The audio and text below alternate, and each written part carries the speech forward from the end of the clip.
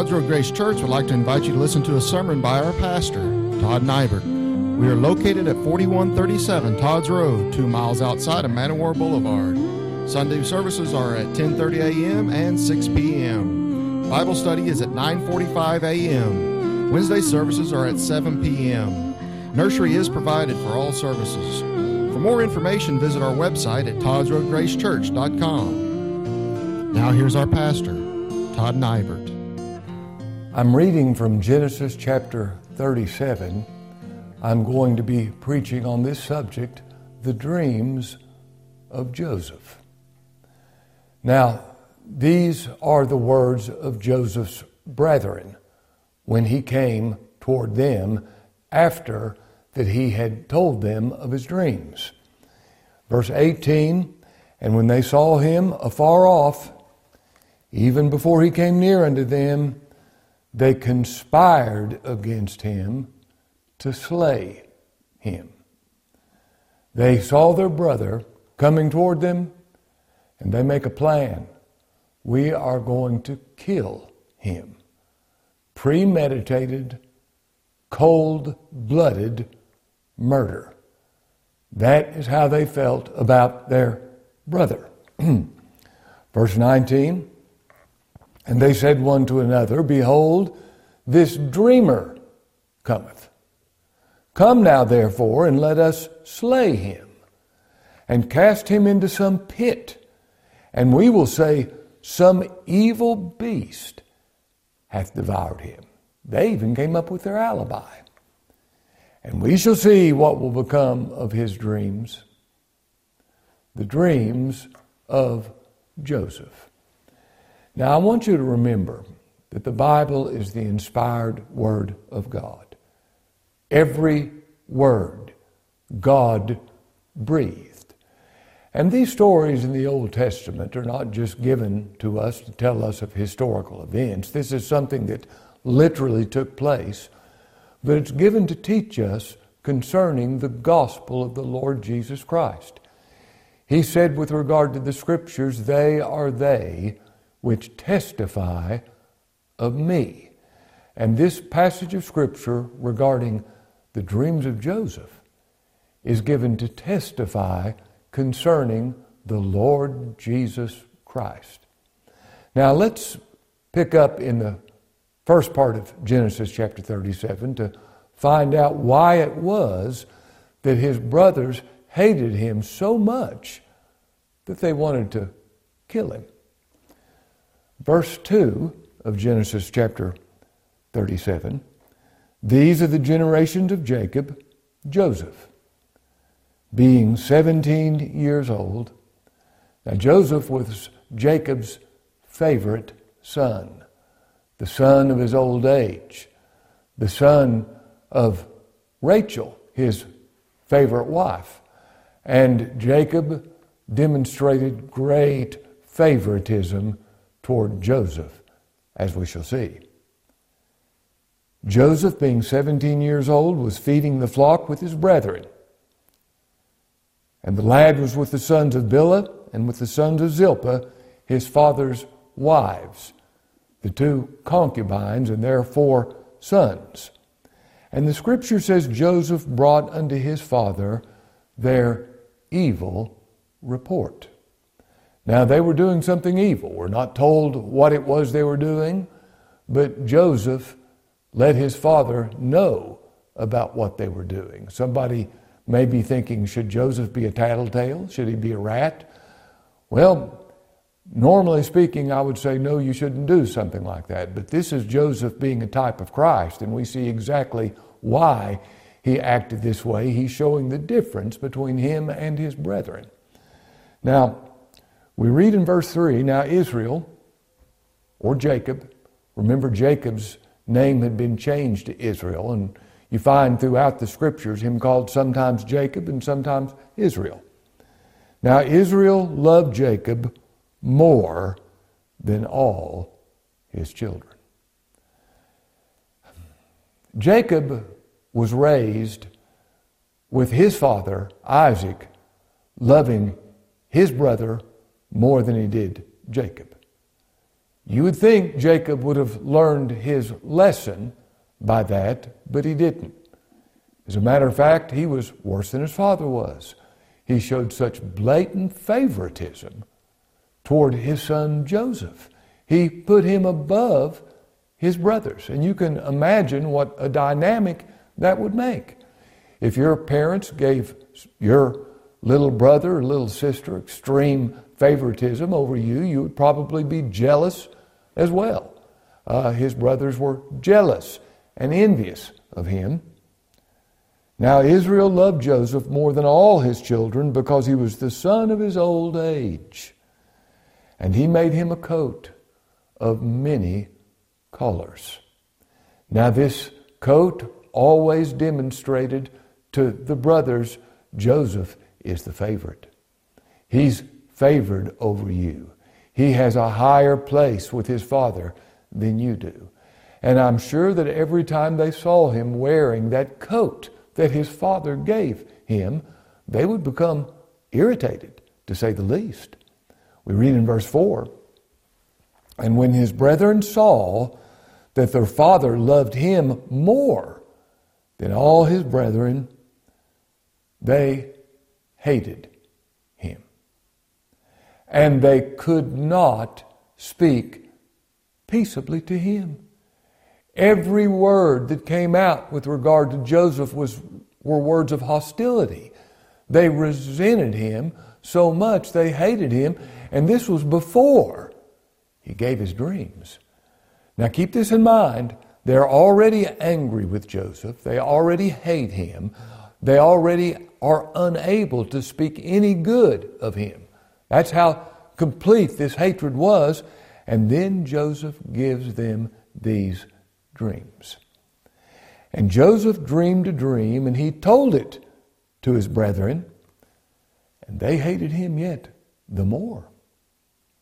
And he said unto them, "Hear, I pray you, this dream which I've dreamed. For behold, we were binding sheaves in the field, and lo, my sheaf arose, and also stood upright. And behold, your sheaves stood round about, and made obeisance to my sheep."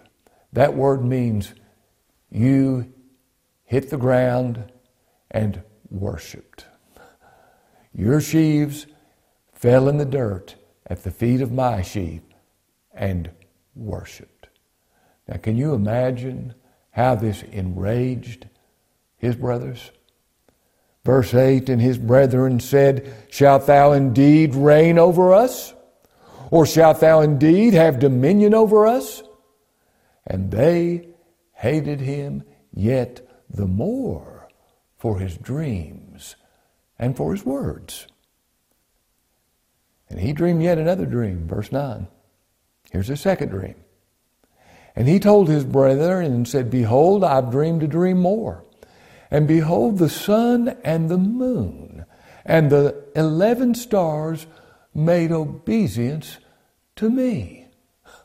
The whole created universe fell down and worshiped me. And there's significance to those numbers. The sun and the moon represent his mother and his father. The 11 stars, his 11 brethren. And he said, everything and everybody, you and the whole created universe, fell down and worshiped me. And he told it to his father and to his brethren. And his father rebuked him and said unto him, "What is this dream that thou hast dreamed? Shall I and thy mother and thy brethren indeed come to bow down ourselves to thee in the earth?" Yes, they will. You can read some years later when he's the governor of Egypt, and they don't know who he is, and they come to get food. They could not have any food unless he gave it to them. And they came and bowed themselves down on the earth before him, just as his dream said they would. Verse 11, "And his brethren envied him. But his father observed that saying." Now you can see after these dreams, verse 18, "And when they saw him afar off, Even before he came near unto them, they conspired against him to slay him. And they said one to another, Behold, the dreamer cometh. Come now, therefore, and let us slay him and cast him into some pit. We will say, Some evil beast hath devoured him, and we shall see what will become of his dreams. Now, in this story, and it literally took place, this is a historical narrative. In this story, we see the response of every natural man to the reign and the dominion of Jesus of Nazareth, the Son of God, God's Christ. And his brethren said to him, Shalt thou indeed reign over us?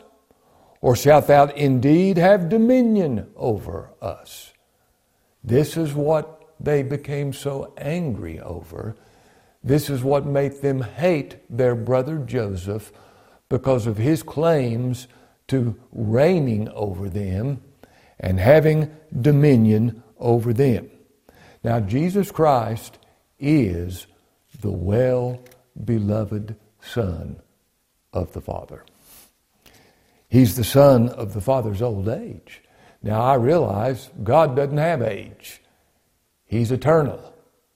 He never began to be. He will never end. And Christ Jesus is the eternal Son. We read in John chapter 1, verse 1, In the beginning, before there was any creation, in the beginning was the Word. And the Word was with God as a distinct person from God, and the Word was God. The same was, eternally was, in the beginning with God.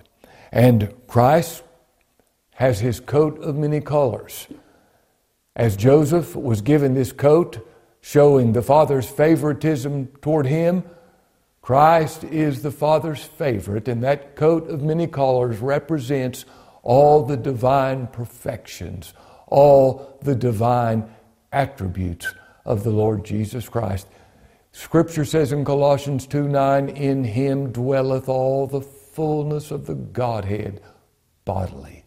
There's fullness of omnipotence. There's fullness of wisdom. There's fullness of holiness. There's fullness of sovereignty. There's fullness of independence. There's fullness of omnipresence in his body. Oh, this coat of many colors represents all the perfections of the Lord Jesus Christ.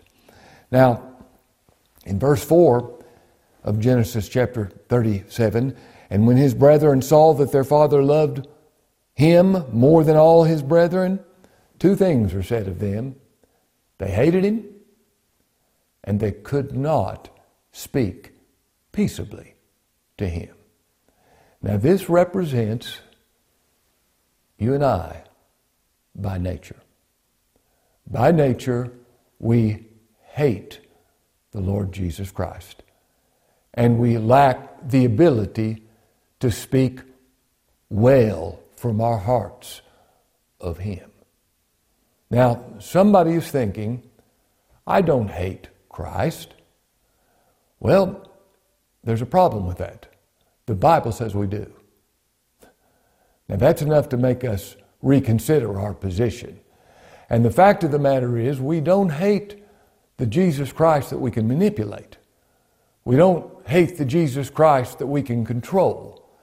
We hate the Christ over which we have no control. Men's hatred of Christ is seen when they hear who he really is. Nobody hates a Christ they can control and manipulate, but a Christ who's absolutely sovereign, who rules and reigns over me. The natural response is we will not have this man reign over us and violate our rights and violate our free will. We got to have some control in this thing. And when we hear of the Christ who has utter reign, we hate him. Now the proof of this is the cross. I'm not asking you to look within your own thoughts as to how you feel about the Lord Jesus Christ, but here's the facts. The cross. The one time men were allowed to do what they wanted to do with Jesus Christ, they nailed him to a cross. They murdered him. Now, they were only doing what God had appointed to be done. This was all a part of God's purpose to save men. But when men were left to do what they wanted to do, and you and I would do the same thing, we're lying to ourselves if we say that's not the case. If left to ourselves, we would nail Jesus Christ to a tree when we find out of his claims over us. And not only that, we learned something of total inability. They could not. They lacked the ability to speak peaceably to him. It doesn't say they would not, but they could not. The natural man cannot love Christ.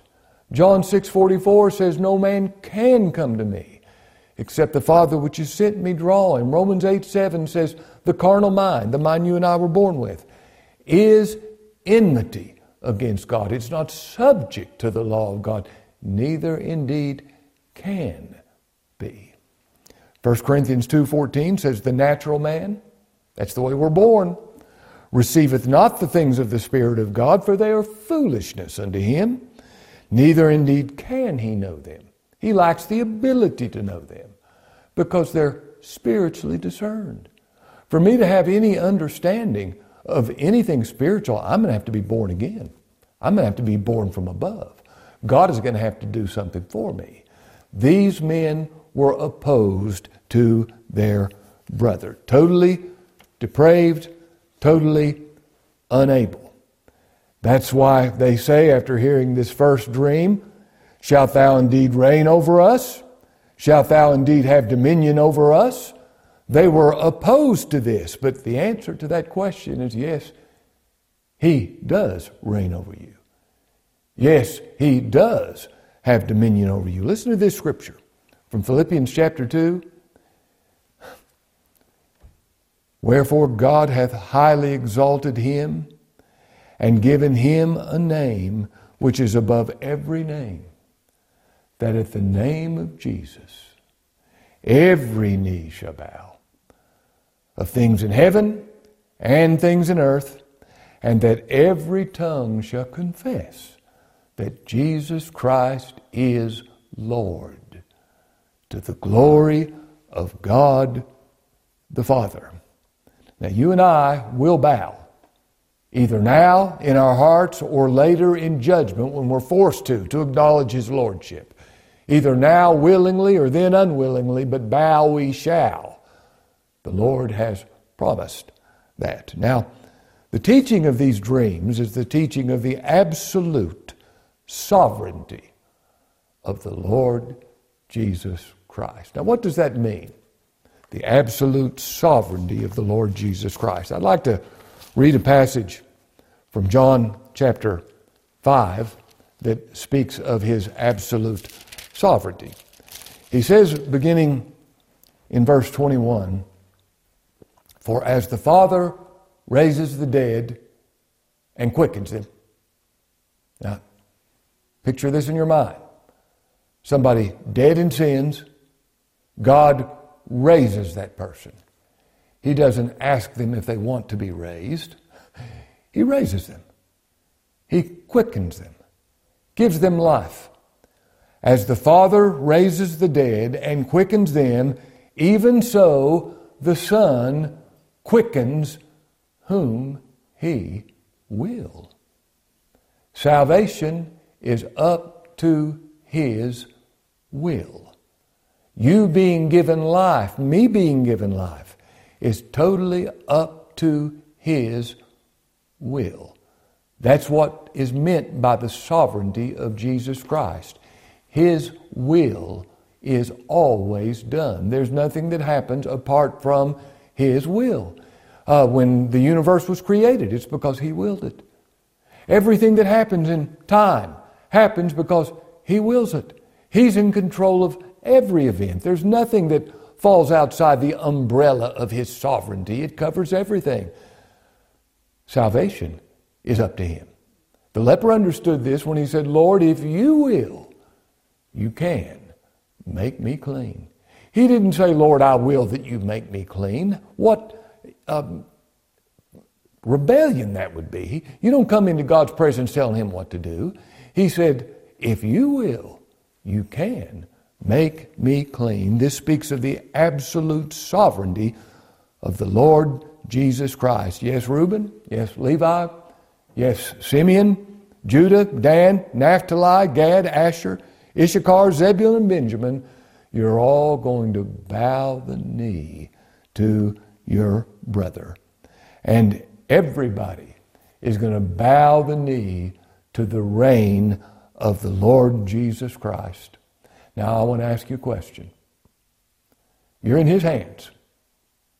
Your destiny, whether or not you're going to be in heaven or in hell, is up to Him. It's not up to you. It's up to Him. He's going to determine where you will spend eternity. What's your response to that? Is it good news? Or is it bad news? Now, it's good news if you can't save yourself. There's hope for your salvation. He can will your salvation if He's pleased to do it. The only hope you have is if He's pleased to do it. But the fact that He may, if He is pleased, that's good news. Now, it's bad news to you if you hope that you can be saved by something you do that can obligate God to save you, because this takes away all your hope. It tells you the things that you're hoping in don't count. It's bad news then. Now, which is this? Good news or bad news? Christ reigns in absolute authority. He reigns over the free and uncoerced actions of men and demons. He controls everybody. He reigns in salvation. Your salvation is in His hands, whether you're saved or not. Now, what is your response? Now, I'd like to close by giving you some scriptures with regard to the reign of the Lord Jesus Christ. His brother said, shalt thou indeed reign over us? Shalt thou have dominion over us? Well, listen to these scriptures. Psalm 93:1, the Lord reigneth. Now, this is just the facts. Somebody says, I don't agree with that. Well, it doesn't matter whether you agree with it or not. It's the facts. The Lord reigneth. He's absolutely sovereign in creation, in providence, and in salvation. The Lord reigneth. His dominion is an everlasting dominion, and His kingdom is from generation to generation. It was back that way then, it's that way now. And all the inhabitants of the earth are reputed as nothing. And He doeth according to His will in the armies of heaven and among the inhabitants of the earth, and none can stay His hand or say unto Him, what doest thou? All His works are truth, and His ways judgment, and those that walk in pride He is able to abase. Psalm 47:8 says, God reigneth over the heathen. Those who do not believe He reigns over them, He still reigns over them. Romans 14:9 says He's Lord both, Jesus Christ is Lord both of the dead and the living. The man dead in sins, they belong to Him. The man who lives, He's their Lord. He's most especially the Lord of the sheep, but He's the goat's Lord too, because He's Lord of all.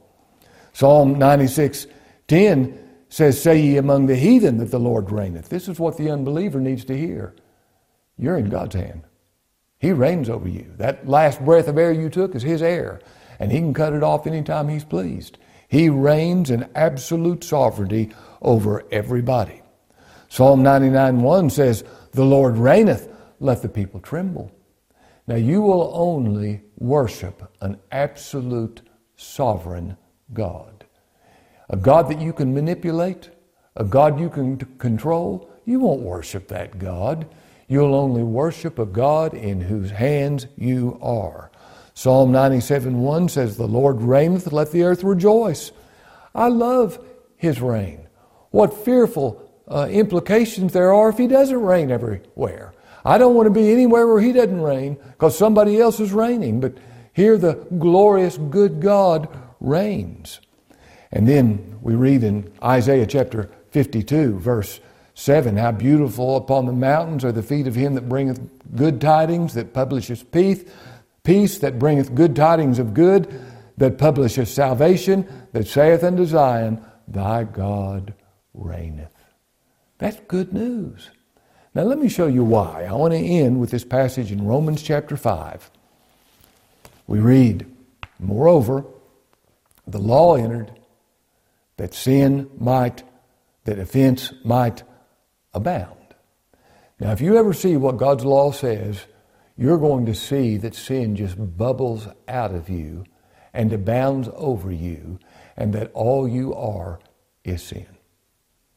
Now, if you can see God's law and see something else, you haven't seen God's law. If you see what God's law really says, you're going to see that you're a place where sin abounds. But where sin abounded, would that be you? Listen to this. Grace did much more abound. Every place where sin abounds, grace always abounds much more. That as sin hath reigned unto death, you can't prevent death. That as sin hath reigned unto death, in the same manner even so might grace reign. You can't prevent grace. His grace is saving grace. It's not just thrown out there and offered to you. Wherever there's someone where sin abounds, grace abounds. Grace reigns through righteousness. Here's what His grace does. His grace makes you righteous. Christ Jesus, dying on the cross, put away your sin. His righteousness is given to you so that you are righteous. Christ is the end of the law for righteousness. This is what grace does. It makes you righteous. It reigns through righteousness unto eternal life, which is by Jesus Christ our Lord. Now, shall He reign? Yes, He shall. Yes, He shall. But listen to this. Everyone who's ever come to Him for mercy, He's received. Somebody says, well, I came to Him for mercy and He didn't receive me. No, you didn't. You tried to strike a deal with Him. You tried to bargain with Him. You said, I'll do this if you do that. That won't work. But if you come with the rope around your neck for pure, free mercy and grace, you will be received. He said, all that the Father giveth me shall come to me, and him that cometh to me I will in no wise cast out. This is Todd Nybert, praying that God will be pleased to make Himself known to you. That's our prayer. Amen. To receive a copy of the sermon you have just heard, send your request to todd.nybert@gmail.com, or you may write or call the church at the information provided on the screen.